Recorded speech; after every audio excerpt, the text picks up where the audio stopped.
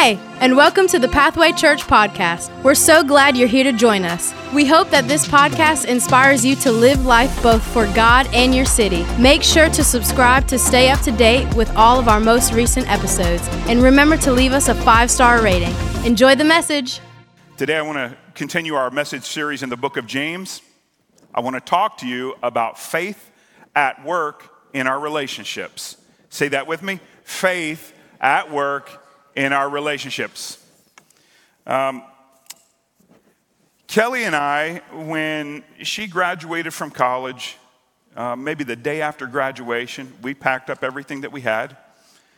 I resigned my job on staff at a really great church in Tennessee, and we packed up into the smallest little U-Haul you can get because you really can't fit a lot of things into a one-bedroom apartment.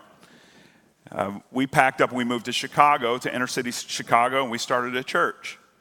We had 14 of our friends move with us, mostly all just recently graduated college or seminary students, and we all went and got jobs. We moved in at midnight, and on that next morning, Kelly went down the street to Small World Childcare. She got a job, and I went down to TGI Fridays, and I got a job. And I wasn't waiting for the job of my dreams. I was waiting for a job that would pay the rent. And we got to Chicago. We had $500 in our pocket, and we got a little one-bedroom apartment right on the blue line in Chicago. It was, when I say it was right on the blue line, listen, when the train would go by, occasionally the pictures would fall off the wall. And we were excited. We were really excited. God really did some wonderful things during that time. Our ministry, we were just going after it. I think I was a 25-year-old pastor, and Kelly was 21, and we didn't know what we were doing, but we had an idea. We went for it. But in the process, we weren't just pastoring. We were married. We were 1 year into our marriage, and the first year was incredible. We had no TV. We had no nothing. I had a gray Honda Accord that I drove. I also had a 63 Cadillac Fleetwood that was the baddest car ever. I mean, it was 23 and a half foot long. I could hardly go over speed bumps. I had to go over them sideways. White walls, had wheel covers on the back, had the Batman wings. I picked Kelly up for that in our first date, by the way, and I polished the seat up really good so that when I would take a good right turn, she would slide right next to me. I had it down. And that first year was incredible. It was incredible. I don't think we had a single argument. We would get in that little gray car. Actually, I sold the Cadillac to pay off some student loans and to get our marriage started. So we were driving around that silver Honda Accord, more Bondo than it had steel on that car. If it rained, I put on the brakes. The water would come from the trunk into the front of the car. It was awesome, though. It was awesome. Our first year of marriage was amazing. We moved to Chicago, and everything changed. It was a new environment for us. There was stress. Suddenly the realization of having to work and make a living and pay for my wife. I didn't pay for my wife. You know what I'm saying? I'm just trying to keep the lights on and, make sure that, mama was happy. And we didn't have a whole lot. We had just dreams and we were enjoying each other. But when the stress of realizing I had to take care of a family and keep us fed and pay for insurance and deal with Chicago, I was not ready for Chicago. Chicago was another world altogether. And we got up there and then I realized I didn't know how in the world to even have a conversation with my wife. Kelly and I are the most identical people you could find, but we could not be more different than one another. I mean, we're pastors' kids. We're both firstborn. We're both alphas. We're both type A. We're both used to taking care of people and handling things and having initiative. And that's really great until you're trying to get along and both of you are trying to be in charge. And, we come from different kinds of families. Our families are different. I'm from the South. She's from the North. I just didn't understand what was going on. I'll just be honest. I didn't have any sisters. I didn't know what she was talking about. I didn't understand what she was thinking. I didn't understand when she was happy and when she is disappointed, or if she'd have a problem, I'd just immediately try and fix it. And then she didn't feel like I was listening to her. You know what I'm saying? This is not a new story. Does anybody say, Pastor, I feel you. I'm praying for you right now even. I remember having these discussions. You know, on top of that, these 14 people move with us. There was a 15th person. They just called me up as they were coming into town and said, hey, I'm moving up there. I don't have a place. Can I stay with you? I'm like, oh, dear Jesus. He moved in with us for a little bit. It was crazy. And so we'd have these discussions, and I felt like I had to learn a new language. You know, men are different than women. You understand that, right? I mean, like, we're very different. It's not just in our biology, our physiology, it's in our psychology too. I mean, it's just a different world, and I didn't have any sisters, so I had the training wheels on trying to figure this thing out. I can't tell you how many times in Chicago I'd walk down the third or fourth story of that brownstone walk-up apartment, and I would just go for a walk, and on that walk, I just have a talk to Jesus. I'm like, I don't know what's wrong with this lady. I don't know what's going on. I just didn't. We loved each other. We were committed to one another. We loved Jesus. But let me tell you, marriage takes some work in the best of circumstances. If you don't want conflict, don't get married. I'll just tell you that right now. You know, it was to the point that somewhere around that second or third year, maybe fourth year, Kelly and I came up with a rule that we don't talk about anything stressful on Sunday mornings, because there's nothing like coming up here and trying to preach a word after you just had an argument with your spouse. So we would take these walks. I would take these walks and try and figure things out. Here's the thing. In life, you're going to have conflict. And conflict doesn't mean that people are bad people. It just means that two people are around one another. The truth is, some of you are having conflict with yourself. You make a decision, and as soon as you make the decision, you second guess the decision. People are at conflict all the time. And so, unfortunately, a lot of us are also conflict avoiders. And so the conflict is going on, and we don't really want to talk about it. We don't want to face it. It just kind of is happening out there, and we're not addressing it. We're pretending it's not there. And then there are others that, if there's no conflict, you don't feel comfortable, and you'll go make some of your own conflict. Look, we're just all different. And conflict is a part of life. James chapter 4 addresses and asks a question about why we're having conflict, and then goes on into some of the reasons today. Before I read James chapter 4, I would like to let you know that we don't have to resolve all conflict in the world. But when we do resolve conflict, we need to do it well. Do you understand what I'm saying? I want you to get into the middle of conflict. Don't leave things that need to be addressed unaddressed. But you don't have to solve everything. But when you do engage, you need to do it in a way that honors people, it honors yourself, and it honors the Lord. And so with that being said, I want us to go to James chapter 4 and verse 1. James starts by asking this question at the beginning of this chapter. He says, what is causing the quarrels and fights among you? What is causing it? And so he asks the question, and then he lays into the church for what they're dealing with. And so I want to talk to you about that, about what's causing conflict. I want to give you a few causes for conflict. Number one, I'm just going to touch on these three and then we'll unpack them. Number one of the things that causes conflict is when people are just people. Conflict when people are just people. You really can't help it. You really don't understand it. Nobody did anything wrong. It just simply happens. Nobody sinned. There's no boogeyman. Nobody's out to get you. Just when people are people. Secondly, conflict is caused when you've been sinned against. When you've been sinned against. And then thirdly, conflict is caused when you're dealing with your own sin or your own relational shortcomings. So there's no reason, just people.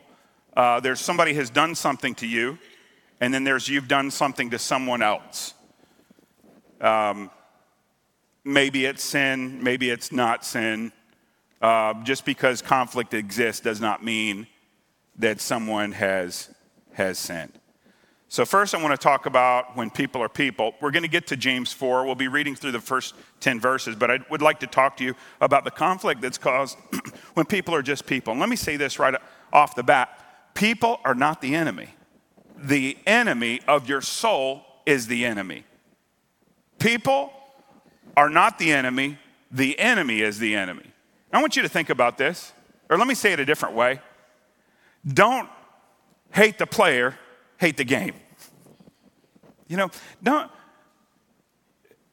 don't be ticked off at people because they're functioning in relational environments that are absolutely predictable with how people will respond or will want to respond. And we can walk around after everything that happens to us saying, why did you do this?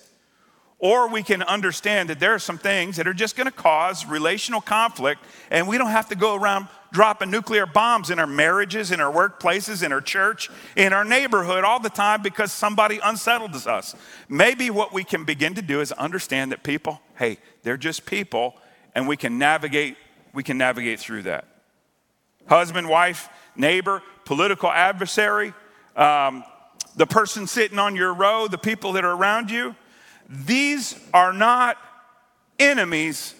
These are the targets of God's affection. I want you to hear me that God loves you and God loves your neighbor. And that doesn't mean that you have to pretend like everything is okay all the time. That's not what I'm saying. But what I'm saying is when you're in the middle of conflict, I don't want you to see that person as the problem. I want you to see them as someone that's created in the image of God, that God loves, and you're asking God to give you the relational skills to be able to navigate the conflict so that you can resolve the conflict and bless that person and be blessed yourself and honor the Lord. Amen? So it just is, man. Jesus loves people. The people, the player, the person, that is the mission. They are the mission. God loved people so much that he gave Jesus to die for them, yet we can't love people enough to navigate a little bit of conflict. Yeah, I know somebody put a dent in your car. You going Rage Monster on YouTube doesn't take the dent out of the car. It doesn't take the sting out of your ego. How we deal with these things will not only make a difference to the conflict, but it may make a difference in the eternity for that person. So people, Jesus loves them. Your neighbor matters. Your coworker matters. The church of Jesus Christ matters. Everybody, everywhere matters to the Lord. And so let's approach conflict understanding that we want to resolve the conflict and we want to take care of people in the process. And we want to do so in a way that we don't have to avoid the conflict, but we want to allow the gospel to redeem our relationships as we navigate through challenging times. We are not fighting people, we're fighting a spiritual battle and just a human being battle. Just because there's conflict does not mean that there is a demonic thing going on, some kind of evil, wicked thing. Listen, Kelly didn't do anything wrong in our second year of marriage, and I didn't do anything wrong. We just are two people coming from two different worlds. I've told you before, dinner at our house, you tell a story, it doesn't matter how long and boring the story is, you hold the floor until you're done. In Kelly's house, if you took a breath, somebody was allowed to cut you off and move on. If your story wasn't riveting enough or you weren't dominant enough, it's just too bad. Was that a sin issue? No, that's just two families coming together. Now, I'm probably the only one that's ever experienced that. Anybody else experience that today? Okay.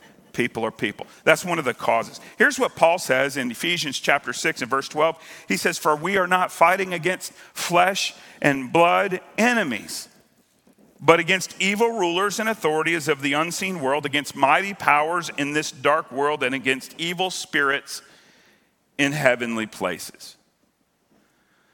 So your conflict is because of people. Your goal is to solve the conflict while blessing people and while honoring the Lord. Secondly, second cause is when you've been sinned against. When you've been sinned against. Now, this might cause conflict, and let me say, you're going to be sinned against, and not every time that you're sinned against do you have to go deal with it. There's sometimes you don't need to say anything. Even the scriptures let us know that love is not self-seeking, it's not puffed up. Actually, 1 Corinthians 13, it says that love will even overlook wrongs. Scripture has to say that a lot of things. Love covers a multitude of sins. And so there are some things that you can see that you don't have to address all the time. But when you've been sinned against, and it causes conflict to the point that you need to address it, then Scripture is not silent on that either. Scripture is actually very clear on how to engage this. Here's what Jesus says in Matthew chapter 18, starting in verse 15. Track along with me. I'm reading the New Living Translation. The Bible says, if another believer sins against you, go privately and point out the offense. 2022 version of that is, if another believer sins against you, immediately put them on blast on social media. No, go privately. Go privately to them, point out the offense. If the other person listens and confesses it, you will have won the person back. And this is important because the relationship is greater than the event. And let me just tell you right now, if the only people that you can walk with and do life with and be in relationship with are the people that never hurt you and always agree with you, you better be prepared to be a lonely person.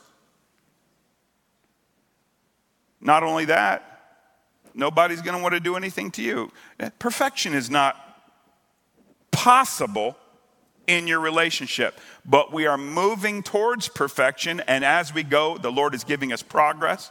This is why we say repeatedly here, I'm not who I used to be, but I'm also not who I'm going to be. Is there anyone here today that says you're not the same you as you were 10 years ago? Has God helped you? Is there anybody that the Lord has helped? Is there anybody, who's the greatest sinner in this house? Right? Paul says, I'm the chief among them. Thank God for God that he redeems and he restores, and he doesn't throw us away when we mess up. Now, we can turn our backs on the Lord, but let me tell you, God is pursuing us, and he's not done with us. And he not only wants to save us, but he also wants to make us effective so that we can live an abundant life and have joy today in our relationships, in our work, in everything that we do for his glory. So you will have won that person back. You're going to have a treasured relationship. Some of my best friends in the world have hurt my feelings, made my chin quiver a little bit, made my eyes a little bit humid. I couldn't believe they said that or did that. Have you ever done that to somebody? Go privately.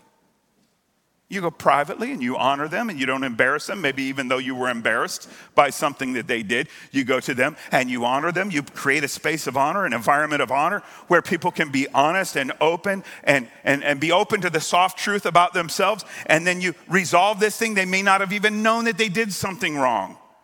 But because you went to them, maybe you advanced their walk with Christ in your relationship with them. Or maybe you go to them and you find out that that's actually not what they said. You know how many times I've heard church people say, well, I can't believe they looked at me like that. Let me tell you a secret about what people think about you. Nothing. Nobody's thinking about you. I just don't know what they think. Nobody is sitting around wondering how you're doing today or wondering why you're dressed like you are. Nobody's doing. You know what people are thinking about? They're thinking about themselves. Is that because they're self-absorbed? No, it's because they're in their own skin, behind their own eyes and living in their own world. And That doesn't mean they don't love you, but people are just caught up in handling their own business.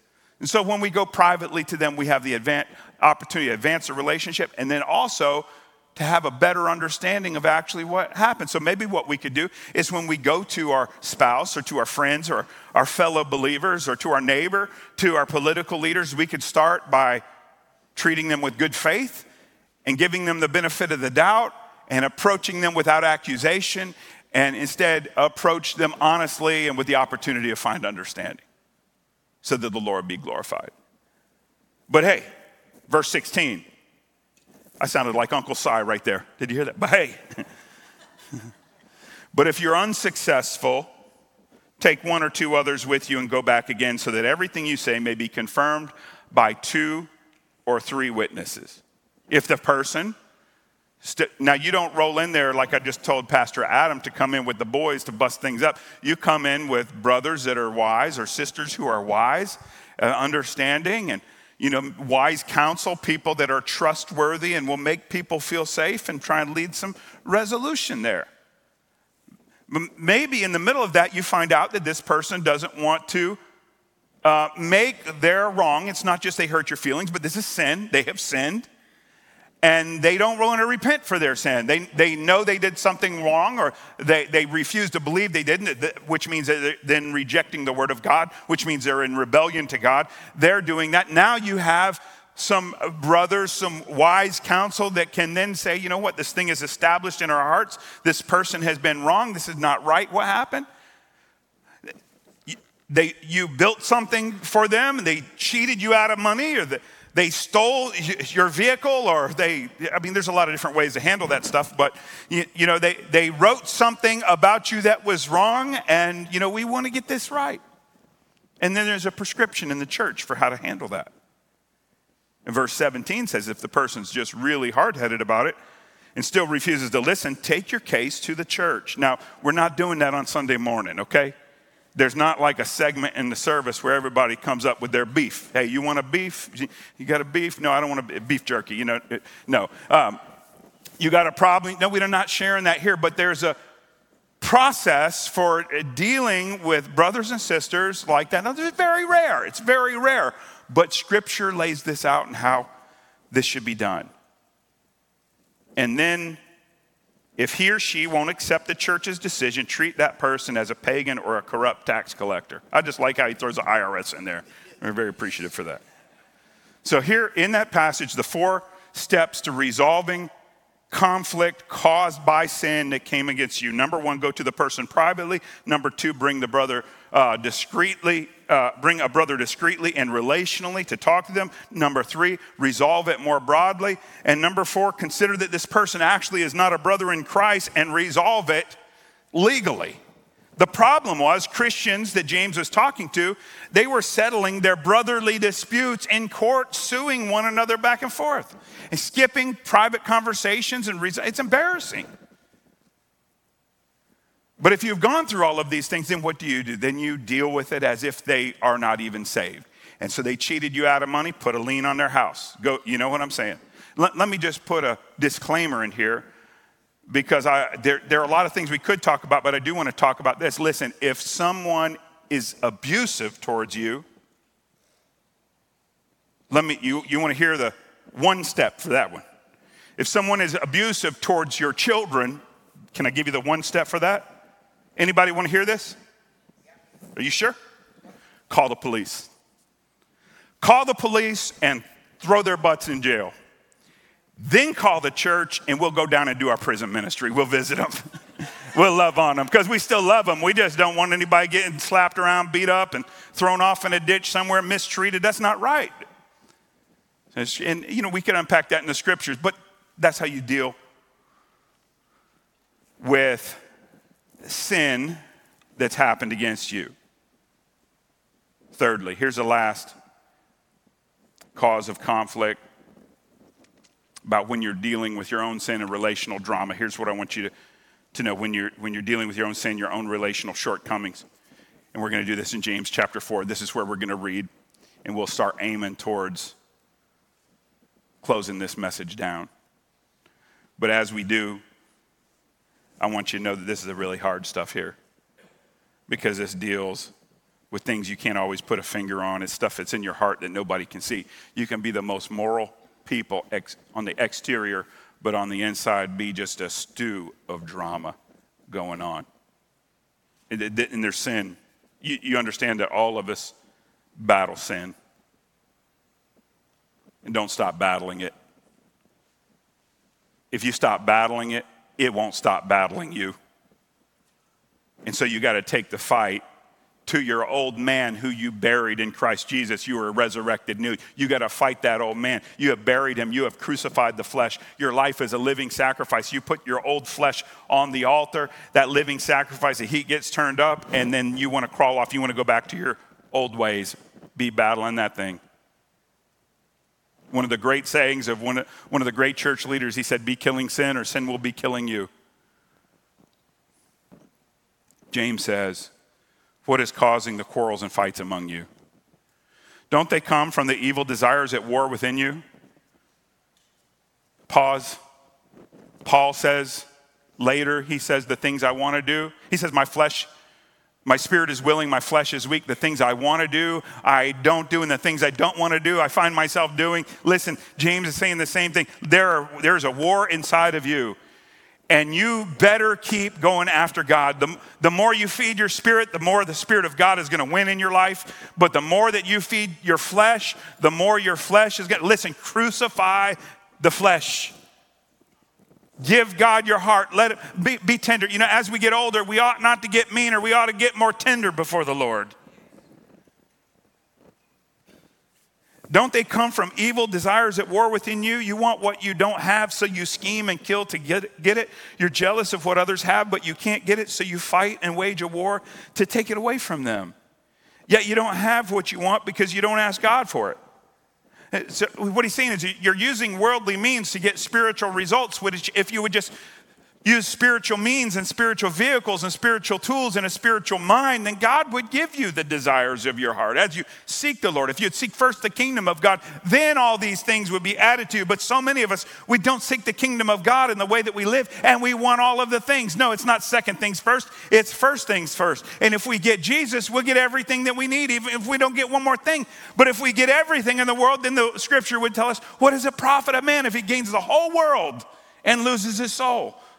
What does it matter if you get that house or that promotion or that status or that influence, but you don't get Jesus?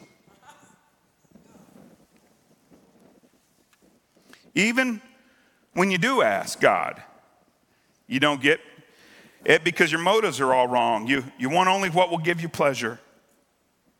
Man, James goes strong right here. You adulterers. I'm going to start walking in the church talking to y'all like that. Don't you realize that friendship with the world makes you an enemy of God? I say it again, if you want to be a friend of the world, you make yourself an enemy of God. Do you think that the scriptures have no meaning? They say that God is passionate, that the Spirit has placed within us should be faithful to him, and he gives grace generously. As the scripture says, God opposes the proud, but gives grace to the humble. So humble yourselves before God, resist the devil, and he will flee from you. Come close to God, and God will come close to you. Wash your hands, you sinners. Pathway Church, I hope you hear it from me all the time. I hope it never gets old. I hope there's never a day when you say, I wish Pastor wouldn't say that. Listen, Pathway Church, stop sinning. Love Jesus. Love Jesus and stop sinning. Turn from your wicked ways. Seek God's face. Humble yourselves to the Lord. Pray, and God will open up the windows of heaven. He will hear our prayer. He will heal our land. God will work in our lives if we don't oppose him, if we cooperate with what he's trying to do in our lives. For your loyalty is divided between God and the world. Let there be tears for what you've done. I thank God for all the joy we have in church. You know, if it's up to me, I'd have all the happy music playing all the time. But you know what? There ought to be more tears in the church. Can I just be honest? I just take a little bit just to be honest and vent a little bit. I love that we're online. I love that we're streaming. I love all that. But sometimes I wish these cameras weren't here so I could just talk to the church without somebody out there hearing what I'm saying. Listen, the church ought to be in a posture of repentance. We ought to be in a posture of sorrow for what we've done to the Lord. But we're just like free and feeling good. Listen, we oppose God. And God wants to make us right. Let there be sadness instead of laughter and gloom instead of joy. Humble yourselves, and he will lift you up in honor. Can we just thank the Lord for his word today? Can we just bless him right now?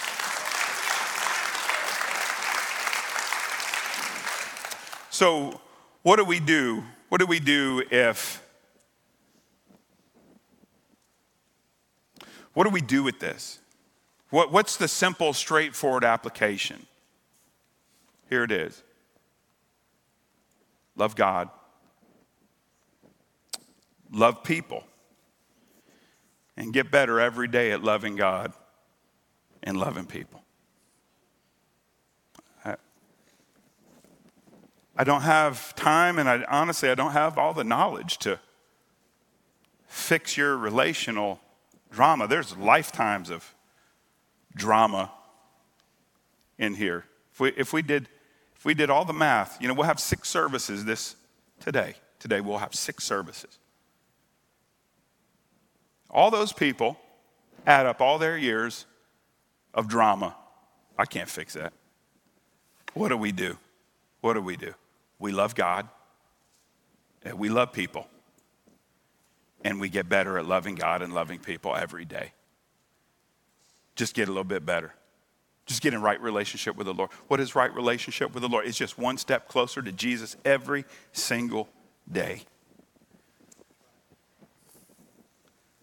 Paul says in Philippians chapter 2 and verse 3, don't be selfish. Don't try to impress others. Be humble, thinking of others as better than yourselves. Don't look out only for your own interest, but take an interest in others too.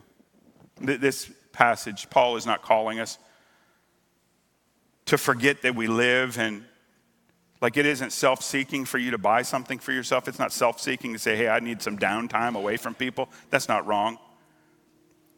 But Paul is saying, consider other people. Consider other people. So this is a good word from Paul to the church at Philippi there. But all it does is echoes one of the greatest commandments that Jesus gave us. Mark chapter 12 and verse 30. He was asked a question about what was most important. He said, and you must love the Lord your God with all your heart, all your soul, all your mind, and all your strength. The second is equal unto it, is equally important. Love your neighbor as yourself. Love your neighbor as yourself. No other commandment is greater than these. This is the church. This is who we're to be. What did Pastor preach about today? Oh, no, it's like a relationship, conflict, resolution talk. No. This is the gospel. This is the mission of every Christian, to do these two things. Man, I can't remember all 10 commandments. What are they? Look, if you remember these 2, you will have fulfilled all 10 of the commandments. If you'll love God and you'll love people, if you love God, you'll have no other gods before him. If you obey him and you love people, you won't steal, you won't kill, you won't commit adultery, you won't commit fornication. What is fornication? You won't have sex before you're married. Honor people. Honor people. Do what God says. Honor the Lord. Honor yourself. Love your neighbor as yourself. You're not living some life where you don't exist. You don't have tastes. You don't have hobbies. But if you take some me time, then you ought to take some time for the Lord. You ought to take some time for your neighbor. And that's what the Lord's called us to do. And I'm so thankful for it. Because I'm the recipient of God's love as his neighbor. How did he come? He became flesh. The Message version says, and he moved into the neighborhood. He became my neighbor. He spoke my language. He ate my food. Oh, I don't like that food. Yeah, but he didn't. He ate it because it was mine. He went to the ball game with me because it was my game I was wanting to go to. Whatever it is, we're going. Listen, wherever you are, the Lord has extended himself in the same manner as these passages. And he calls us to do the same for others today. Aren't you thankful for that? What a revolution that would be for Mobile and for Baldwin County and for South Haven, Mississippi, if we did this. How much peace would we have if we did this? We can try a little harder, but also we can invite God to help us to do what we are not equipped to do by ourselves. Pastor, they hurt me. They accused me. They stole from me. They slandered me. They hurt my name. They hurt my feelings. They abused me. And God says, I'm going to give you a new heart. And I'm going to take that heart of stone and I'm going to make it tender again. And God can do the miraculous for anybody, any person, any people group, anywhere. So why not here? Amen. We hope you've been blessed by this week's podcast. Make sure to subscribe to stay up to date with all of our most recent episodes and visit pathwaychurch.us/give. We'll see you next week.